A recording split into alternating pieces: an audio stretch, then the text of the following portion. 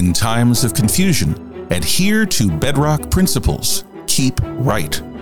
When in doubt, let conscience light the way. Keep right. Amidst cultural confusion, reflect upon our history. Keep right. Keep right with Ralph K. Janoria. Visualizing good intentions. What do they want? What would our most woke reformers do if they obtained the unlimited power over the rest of us that they crave? What would their utopia be like? While we cannot as yet know, I have studied the visions and actions of similar true believers throughout history.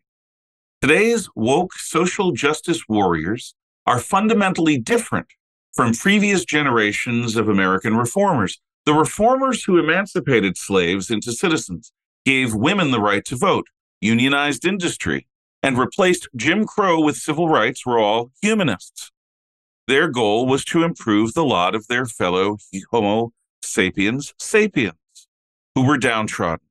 Black people, women, and workers all benefited from the social conscience of abolitionist, liberal, and progressive reformers. Today's woke firebrands have little interest in actual flesh and blood human beings. They are motivated by abstractions, by ideals of perfect justice and planetary sustainability. Nothing less than the attainment of their crystalline ideal will satisfy their ambitions to be agents of change. History has many examples of idealists who were similarly motivated to purify the world from imperfection. The perpetrators of genocide in 2000's Darfur and in 1990's Yugoslavia and Rwanda were cleansing their societies of those whom they deemed to be impure. The Khmer Rouge, who murdered over 1/3 of their countrymen in the killing fields of late 1970s Kampuchea, were building a new world order up from the year zero. Mao's Red Guards, who carried out his Great Leap Forward and Cultural Revolution, stripped everything from China except what was countenanced in his little red book. Stalin's, Lenin's, Mussolini's, and Hitler's willing executioners had determined that they could prune humanity much like a topiary or a bonsai tree can be cut from its natural form into its desired shape. Robespierre's Jacobins in the Great Terror of the French Revolution were emptying France of traitors, strengthening their body politic. John of Leyden's millenarian Melchiorites, Anabaptists in old Munster, Germany, attempted to winnow out the saved from the damned by initiating an apocalyptic judgment day in early modern Europe. The Albigensian Cathari willingly destroyed traditional late medieval society in southern France in order to create a new heaven on earth. Their actions brought down the wrath of both church and state in the sanguinary Albigensian Crusade. Today's college-created woke social justice warriors are simply unlike anything that most Americans throughout our history have ever faced. They are not interested in compromise or in evolutionary reform. They're not interested in getting along with us. Instead, they want to purge our world of anything or anyone that is to them impure. They want to do so right here, right now. They mean to fix all problems inherent to the human condition all at once, using any means necessary. Such idealists crave to employ the coercive power of the state to create a society of virtue. This inevitably leads these true believers to try to murder their way to paradise. As Robespierre once said, virtue without terror is useless. The emotion that suffuses the statements and actions of woke social justice warriors is a barely contained outrage. Consumed with righteous indignation, they wish to loose retribution on what they deem to be the irredeemable values of our past and on anyone who still espouses them. Retributive justice requires outrage rather than compassion. Social justice warriors need not encounter the complex misery that many of the victims they purport to champion genuinely experience. Such wretches are valuable more as symbols than they are as people to the woke.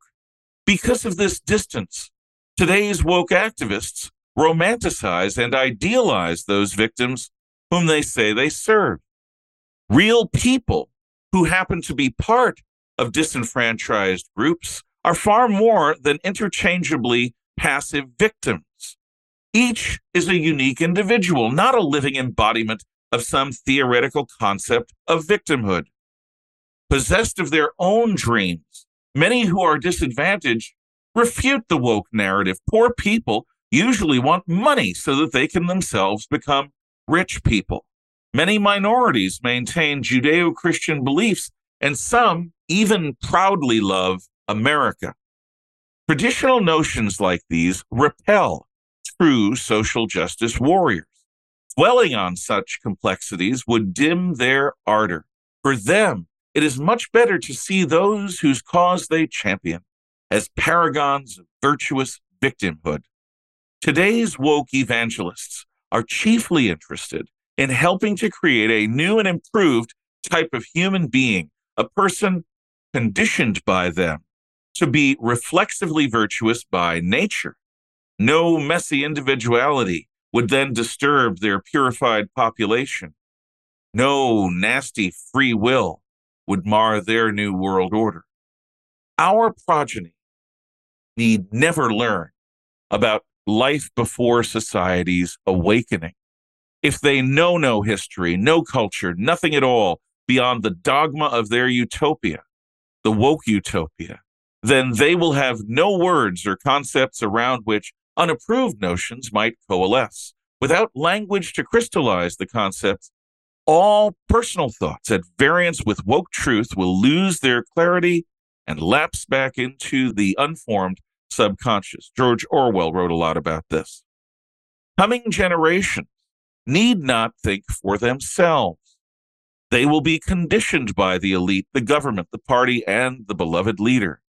Burgeoning artificial intelligence might be set as guardians above common human beings whose status will have descended to that of livestock. All economic activity could be throttled to suit the collectivist agenda. No one would be able to buy or sell, heat or cool their homes, or consume nutrition in any fashion not permitted by their masters. Common people need not have any pets of their own, nor any property not granted as a reward by their superiors. Commoners need not be entrusted to raise their own children. Parenting would only transmit their dysfunction to innocent youth in the next generation. Much better, the woke say, for expert educators to raise all children together in sanitized communitarianism. With genetic breakthroughs, common people eventually need not even have children of their own. In fact, common people could be redesigned through the manipulation of their very DNA to placidly serve the collectivist agenda. No history, literature, art, music, science, or math need disturb the monoculture created for these commoners. Nothing vibrant, inspirational, or free of the pervasive dogma of their woke truth need ever confuse anyone ever again.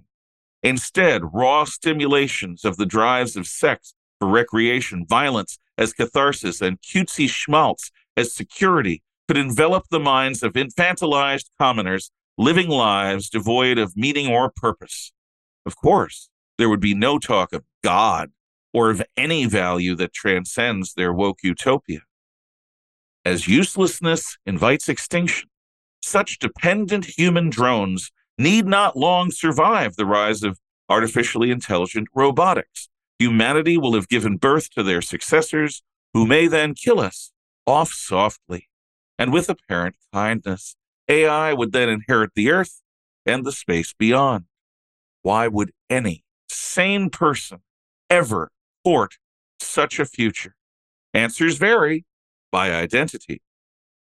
But the truest believers in the collectivist agenda imagine an eternal state of bliss once all past wrongs have been righted. What I have described above are, of course, not the self-conscious objectives of woke social justice warriors.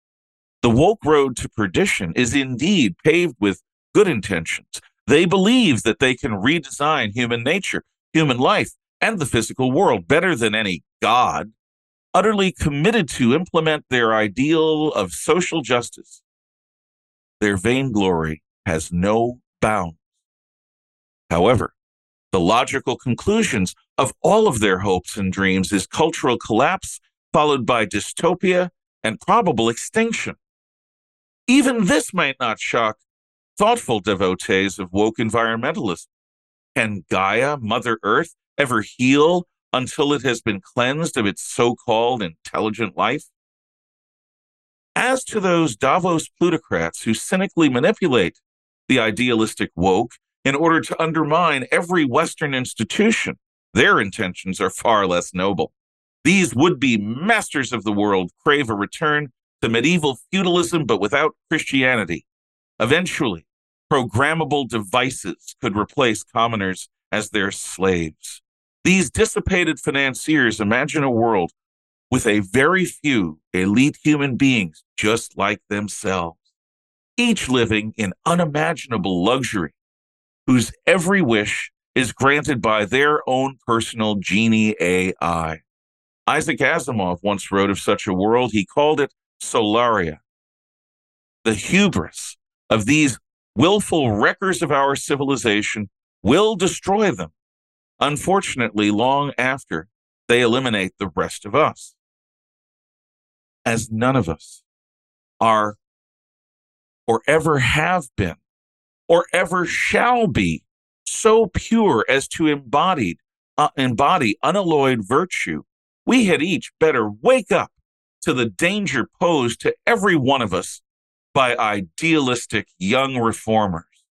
We must boldly point out that their overweening pride would not build a better person for a better world.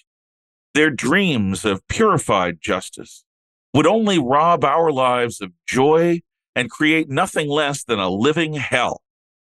We can humbly recommend honesty, compassion, and faith over hubris. Of course, to compellingly do so, we must each earnestly strive to truly live our own lives according to these genuine virtues. This episode of Keep Right was brought to you by Ed Bejarana with Zenith Exhibits. Ed provides professional voiceover services and audiobook production. Does your business need an internet commercial? Looking to create a YouTube advertisement? Give Ed a call at 208-209-7170 and learn just how affordable doing business locally can be. Please visit www.zenithexhibits.com to learn more. Thank you for listening. Please share and subscribe. Remember, we are each connected to the great Western tradition going back to before Christ and Caesar. It is for us to carry that tradition forward by willingly bearing the burden of eternal vigilance. Freedom is only for the brave.